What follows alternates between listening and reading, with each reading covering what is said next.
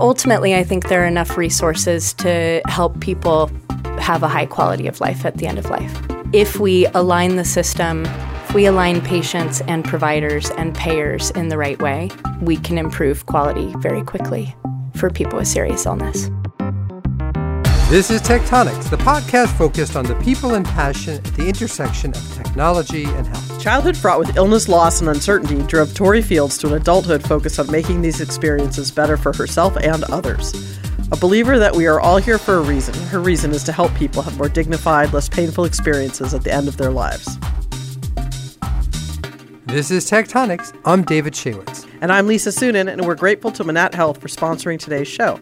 Manatt Health is a multidisciplinary professional services firm that integrates a full-service law firm with a broad-based strategic business and policy consulting practice to help our clients grow and prosper. Manatt Health supports the full range of stakeholders in transforming America's healthcare system.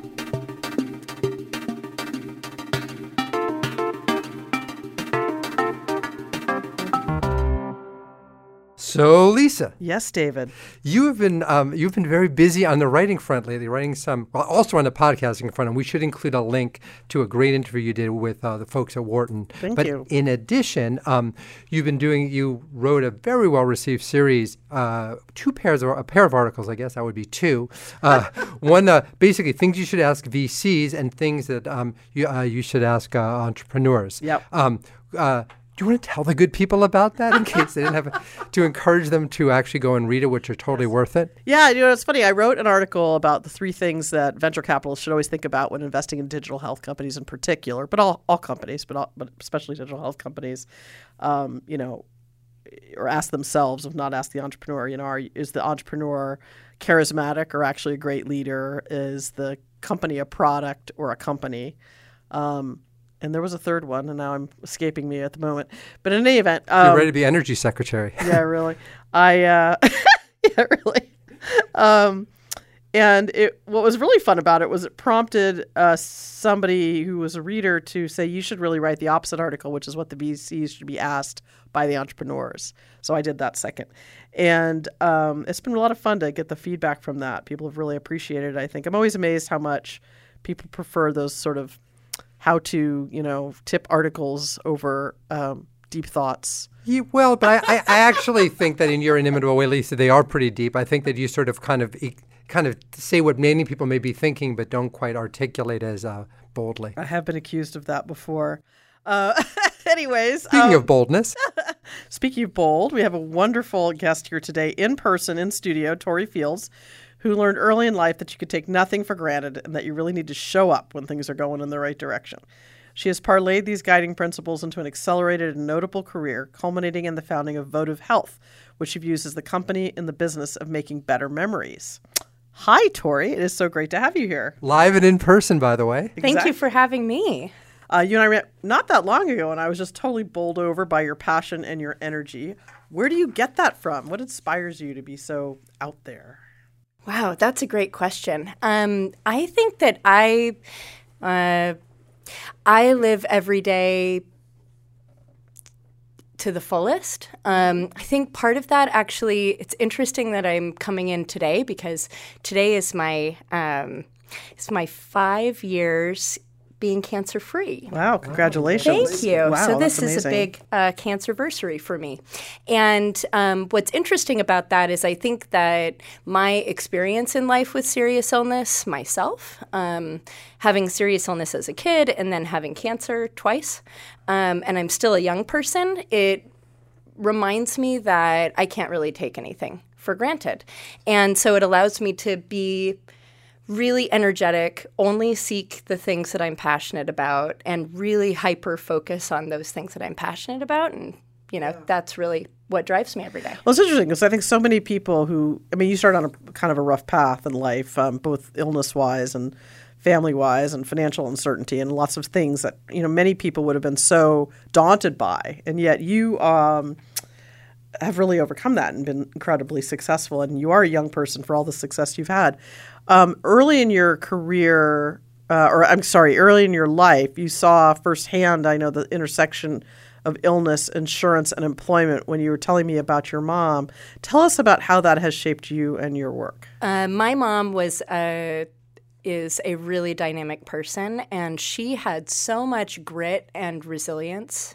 And I watched her be, in a lot of ways, a disenfranchised, disempowered caregiver to a young child and to a lot of kids who were going through uncertainty, as you were saying. You're one of 12, right? Yeah, I'm one of 12. Oh I'm the my youngest gosh. of 12. Oh my gosh. Yeah, so I like to say that I had very few siblings, but a lot of parents. 'Cause being the youngest, you just have a lot of older people around all the time. But what was interesting to me, I was really interested in my relationship with my mother, and I think that I spent most of my childhood trying to just make it easier for her. And so when you are put in a situation several times, me being in the hospital several times as a kid, and you're watching this person that you just want their life to be easier struggle with the system, that put a fire under me, I think. What I started to notice over time was that we were the rule and not the exception in the healthcare system. And so my mom was just an example of all of these other disempowered caregivers not really knowing how to navigate the system and not really having anybody advocate on their behalf. And I was that kid that they were talking about. And I heard a lot of these conversations, but I was so young that I wasn't part of the conversation. And so now that I've gotten older, I've started to realize how I would have wanted to be an advocate for my mother, but also how I can think about better advocating for other people and perhaps just bypassing it all by changing the system. So you, had a pretty, you went through school, you did that, and early in your career, you focused on emergency preparedness and epidemiology, and especially systems design, which I think of something that's like the great organizing principles, right? Was that, maybe that comes out of your desire for control and structure. Oh, possibly. Not to psychoanalyze you, but how did you kind of get there? I mean, you could have gone seriously sideways, right, with all the challenges you experienced as a kid, but you kind of launched into this interesting area. How'd that come about? How did emergency preparedness and epidemiology come about? Wow, I feel like this is going to be a conversation about my mother. So, aren't they all? Probably not to psychoanalyze me there, but my mom told all of us kids, she was a single mom, and I'm the first person in my family to finish college. She told all of us that education was the ticket out, and that gave all of us just sort of this forward momentum, I think. But she had also told us that we create our own destiny, so there is some power and control in that. What I was always really fascinated by was research and how we can better understand how people and ideas and disease and all of these other things really flow amongst one another. And that led me to epidemiology. But before that, I was really very interested in more like virology or being a doctor. Mm-hmm. I ended up just not going to medical school due to illness. And I didn't know what public health was before I even applied to medical school. I thought really that you're just a doctor, or you're a nurse, or you're in the classic medical system if you want to change healthcare. And so when I got the choice taken from me to go to medical school, like, okay, you're not doing that anymore, I found public health, which sort of gave me much better background to think about systems, how you write policy, and then also how you write policies and procedures to make a better operating system. And I have always really looked at those things from an evidence-based perspective. So you have to understand the history of the system or how disease flows today in order to really make it better in the future. Is there an example of good system design in healthcare? that you can point to, or is it all bad? I don't think it's all bad. I think I'll give a couple of examples. I love the oncology medical home. I love the sort of clinical pathway design and development space for oncology. CMMI came out with the oncology care model, and I think it's actually one of the most successful clinical designs that CMMI has put out there. And the reason for that is that they've really got it right in terms of what do patients and families need during the cancer experience. They need an interdisciplinary team. They need good advanced care planning, which I'm very passionate about. They need good best evidence, and they need patients and families to have a seat at the table to sort of provide their input. How are they way. able to evolve that in such an effective way? I mean, it seems what they've delivered, from what you're saying, is something that's successful, but that also so many want to deliver. And from what we're all hearing, that type of success has been really elusive to kind of get all the combination right. Did they think about it more holistically than others, or is it the urgency of the condition that helps focus the mind? What is? That's a really great question, and I think what they did first was they chose a model that was already in private industry. That was the oncology medical home. It had been tested in other places, so it wasn't something that was federal. So say what you mean by that, because everyone may think they understand, including Sure. me, and not quite be thinking about it in the way you are. When you say the oncology-centered medical home, or what are you referring to? So the oncology medical home model, which was the term in private industry, and oncology care model under CMMI, that what they did was really focus on development of an interdisciplinary team that would support a person through their cancer trajectory, their cancer treatment, and sort of end of life if the cancer was aggressive and unable to be cured. They made sure that what they did was align incentives. So the payment model was a value-based payment, which allows you to have more creativity if you have a whole team or a panel at the table. And it allows for the patient to really go along a disease journey without having to intersect with things like a prior authorization for different types of payment. It's just one big bundled payment. And so I think there's a beauty in allowing clinical teams some art to their science, which is how do you create a supportive environment for a patient, but then also making sure that you're aligning the payment so that it covers that team, but also that team can reap in the rewards with things like shared savings or incentive payments. And so that, I think, that's really the crux of the oncology care model and has been relatively successful for oncology practices who are interested in changing. I think you said one other thing though, which is, really the oncology care model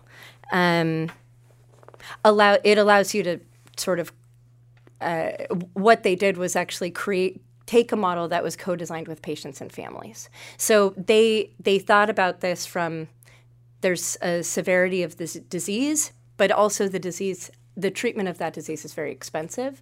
And so I think it sharpens the mind both from the experience that people are having with cancer and from how high the cost is. So you went briefly and did time at McKinsey, I know. Yeah. But you found your way pretty quickly to Cambia Health Solutions, which is, for those who don't know, the parent of Regence Blue Cross Blue Shield and other insurance companies and other entrepreneurial companies as well.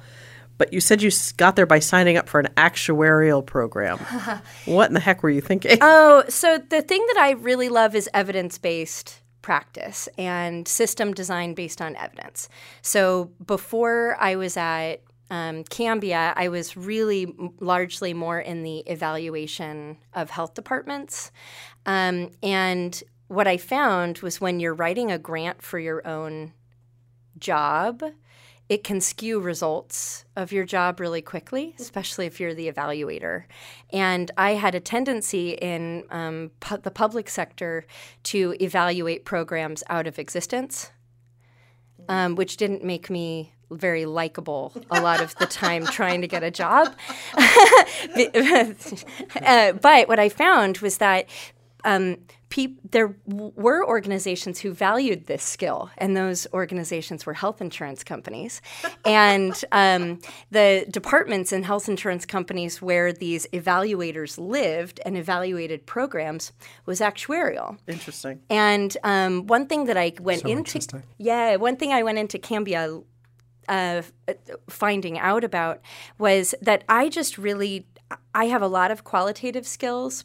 And I have a lot of an understanding of system design and redesign. But what I didn't understand was financial analysis. And so that, for me, was this little piece of the puzzle that I was missing in my understanding of being able to redesign a better system. So I signed up to be an actuary. And how did that go? It was great. I She's think still that probably taking all the tests, right? Yeah, right. I stopped taking the tests along the way because I went much more squarely into developing clinical programs and products. But I love statistics. I've always been very interested in quality and payment incentives. And so you have to figure out how things are priced in order to do that. Mm-hmm. And I think that it gave me a really interesting perspective of the administration of healthcare and how people make decisions about what gets paid for and what doesn't. Mm-hmm. I always think about actuarial practices like the science of torturing numbers to get to the number you want. Well, the experience that I had at Cambia was actually really different. We had a very innovative, very collaborative relationship between the finance team and the clinical teams. Mm-hmm. And I think that's very unusual. I think most people at Cambia would say that that was really what was exciting about the work that we did in actuarial. We were so my team at least was regularly assigned a medical director for a month, where then we analyzed all of their data for the whole month. And we got a better understanding of what their initiatives were, what they wanted to get accomplished, what they had been reading in literature, and we ran numbers for them. So it was really cool. So I know Cambia I know reasonably well. It's a very ethical, values-based organization and also very entrepreneurial. So you mentioned that you had been encouraged, maybe everybody's encouraged to take 5 hours of personal development time a week and explore something new. So that led to your ultimate career, really, that opportunity. Tell us a little bit about that. When I was 14, I wrote in my journal that I wanted to create a serious illness medical home model. Okay. I wrote probably that I liked Sean Cassidy, but okay. Right? I still have those posters somewhere. I don't remember what year it was, but it was something like that. I was hyper-focused, really. I had like politicians on my wall. But you should see Lisa's look. But I take down my picture of The Rock back there. He's a politician, almost. Almost. But I said I was really interested in understanding how do you help people with serious illness better. So I've spent a lot of time looking at it from a lot of different angles. And when I was at Cambia, what we had was the data to really analyze this population in a way that most people don't have access to data to do. And so I had a fantastic manager who created time for us if we had gotten all of our projects done that we could carve out development time. And I started actually really looking at what is this population of people with serious illness? Where can we impact them? What are the clinical models that work? And the first year that I was working on this project, I performed over 300 informational interviews with people from all over this industry that I found out was known as palliative care. And I had never heard this term before, but there were a bunch of people doing this work, and it seemed to have really repeatable evidence base. Can you explain what it is for people who don't know? Palliative care is specialized medical care for people with serious illness. It is focused on improving the quality of life for people starting at point of diagnosis and going all the way through to the end of life. And what palliative care did for me as a person who was not dying of cancer, it really did three things for me. I'd say it helped me with treatment decision support.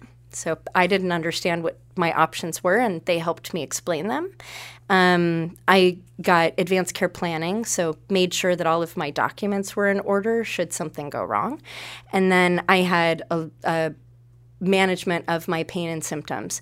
And that included things like making sure that my anxiety and depression and loneliness were managed, making sure that I felt like I had a support group, people who could do things for me. So not just your pain, but also other types of things. And that goes under the rubric of palliative care. I mean, I would think that those elements, as you present them, should be part of the care of everybody, and particularly people with serious illness, independent of the end-of-life considerations. You would think. I want that so badly. And I think that that's actually a big argument in the field of palliative medicine about whether or not this is a specialty or it's just good medicine.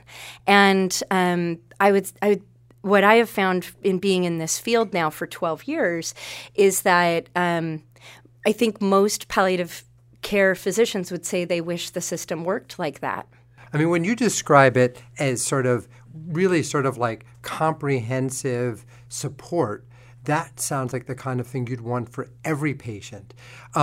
When I think about it in terms of palliative care, my antennas go up. We were talking about it a little bit beforehand with Lisa because, not the misinformed debate about, death panels, not that. But I think when people hear that insurance companies are really interested in palliative care, it's, and they say, well, we're just trying to help the patients. It's hard to wonder, well, geez, isn't it just more economic for them to, how do they disentangle competing incentives of encouraging people to, quote, take less care because it's less expensive. Thank you. Absolutely. So first, insurance companies are full of people like me and others who are very passionate about transforming the healthcare delivery system. And what you see in senior leadership in health insurance companies is that these are people who have become oftentimes disenfranchised by some other part of the system and want to figure out how to change it. But this is a hard area to change, and mostly that has to do with we don't want to die. We don't want to talk about death. So it's a very difficult conversation for any of us to have. And clinicians are not trained to have these conversations with their patients. So it's something where, I think what you're seeing is that a lot of people just don't get good deaths. And in 2011, there was a national opinion poll that was completed that asked Americans where they wanted to receive their care when they were seriously ill or where they wanted to die. And 70% of the population said they wanted to receive care in the home. When I ran that analysis first at Cambia and then now for a number of health plans, what they're seeing is that 60% of their population is dying in the hospital. And that's a fundamental disconnect between what people want and what people are getting. And what people are getting is higher cost and lower quality and lower value care. And absolutely, you look on the surface and you say, of course, this looks like an economic argument. But you think about it, and patients and families are being tortured at end of life, and they're not getting the care that they want. I mean, I've read about that. Obviously, not read about it. Obviously, as a physician, I have seen that. There are horrible examples. Peter Bach has written about it unbelievably movingly, and we should include a link to that. But I'm also aware of examples. There are examples from my family where my uncle had pancreatic cancer and he was treated. It was actually at Sloan Kettering of all things, and at one point he had some lung infection, and the doctor was like, washed the hands, was sort of like, oh, good, well, it'll be it's a good way to go, and it was like, what the fuck. That's terrifying. No, it was terrifying. And actually, my aunt, there was this big push where we had to plead to really actually get him the antibiotics. And then he lived another I wrote about this. It was like, for Times op-ed. But, he had another 6 months of life. He went to all these family events. And just the idea that essentially, and it wasn't a palliative care person, it was essentially an embittered clinician who just had seen all this stuff and was like, you're better off going this way, more or less, and just written him off. And I think, but there's other things that you see with older people where people are like, well, they don't need to have cancer screening anymore. They don't need to have colonoscopy. I've had relatives who had to fight for those things because people are like, well, once you're a certain age, do everyone a favor and kind of like go gently into the dark night. And not everybody, if for people who are super sick, I understand that. But for other people, like the idea, I worry a little bit about people, the assumption that everyone, once you're at a certain age or at a certain point, it's just sort of, for the sake of society, you should throw in the towel. This is, I think this is exactly what pushed me into developing Votive, ultimately. What I think is most important is making sure that patients or people with serious illness get the best evidence care possible that is right for them at the right time.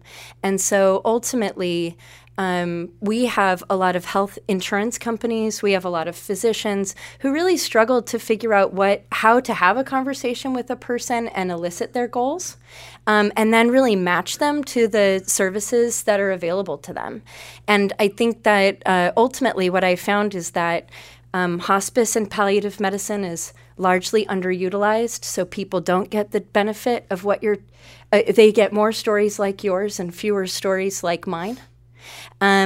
These hospice, palliative care, these providers who are providing this type of support are not very coordinated. It's very fragmented. They're hard to find, and they need to be found a little bit easier.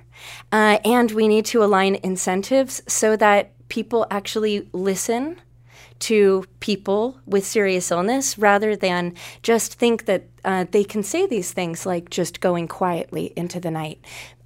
Because we need to make sure that we're giving true informed consent rather than just a clinician's informed consent. So you've built this program at Cambia, palliative care program at Cambia, and then you went on to Blue Shield, California, to build a program similarly for them. What is the challenge in making this go faster? I think the challenge in making this work go faster is that we need, inside of health plans, there's not a lot of subject matter expertise in looking at serious illness.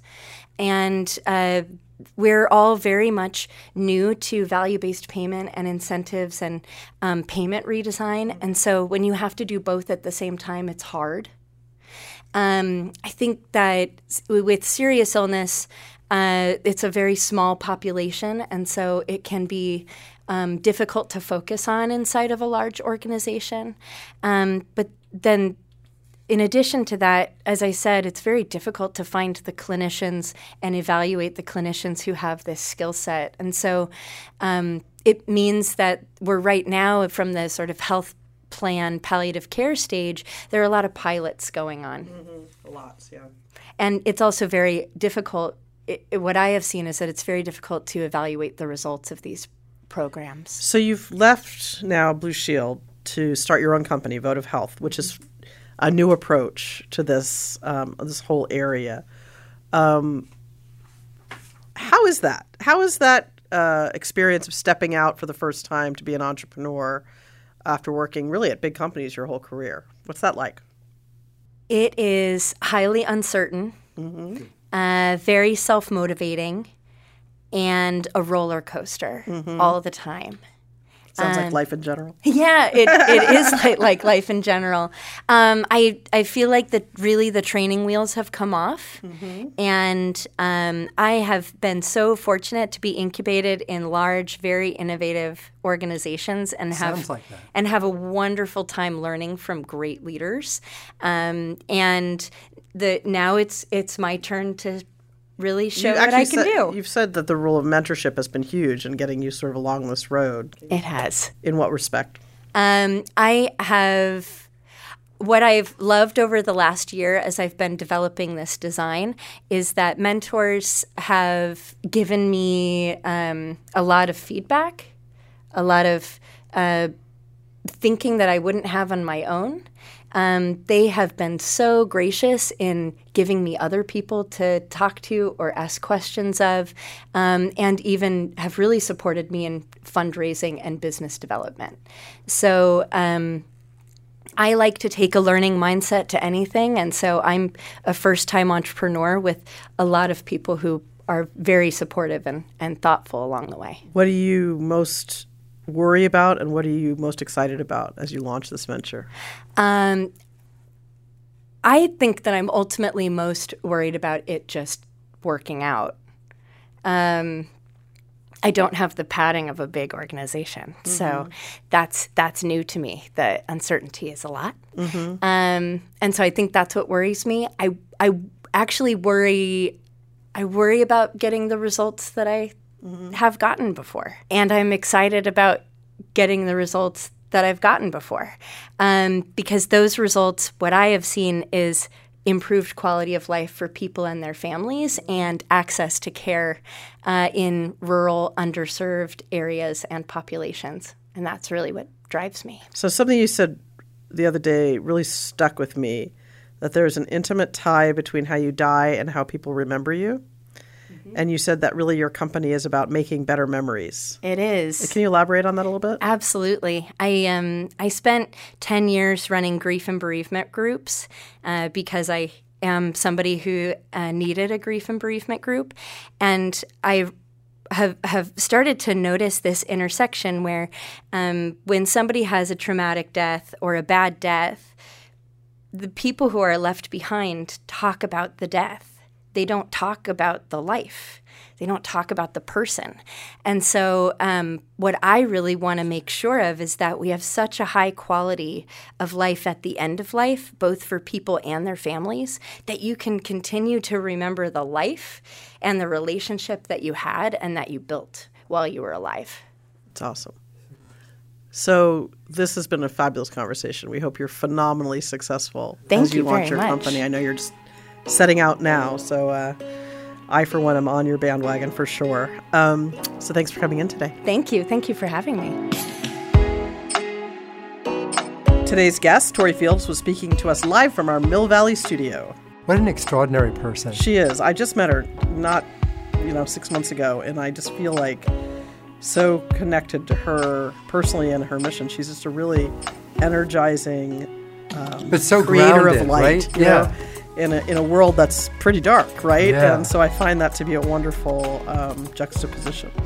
It is, by the way, funny that our previous guest, who was also very active in this space, Alex Drain, is someone else who you would describe as remarkably upbeat for somebody in this space. Maybe you almost have to be. I think so. I mean, I think that sense of resilience and the personal connection to illness is probably really important. Alex, has also experienced being a caregiver, and so I think it's really interesting to see people thrive in this area, and I hope they do because I think it's so important. I do. Well, you can follow David's column, Astounding Health Tech, at the Timmerman Report, and please remember to give us a review on iTunes if you like the show. And you can follow the inimitable Lisa Suennen and her writing at venturevalkyrie.com. We are grateful to Manat Health for sponsoring today's show.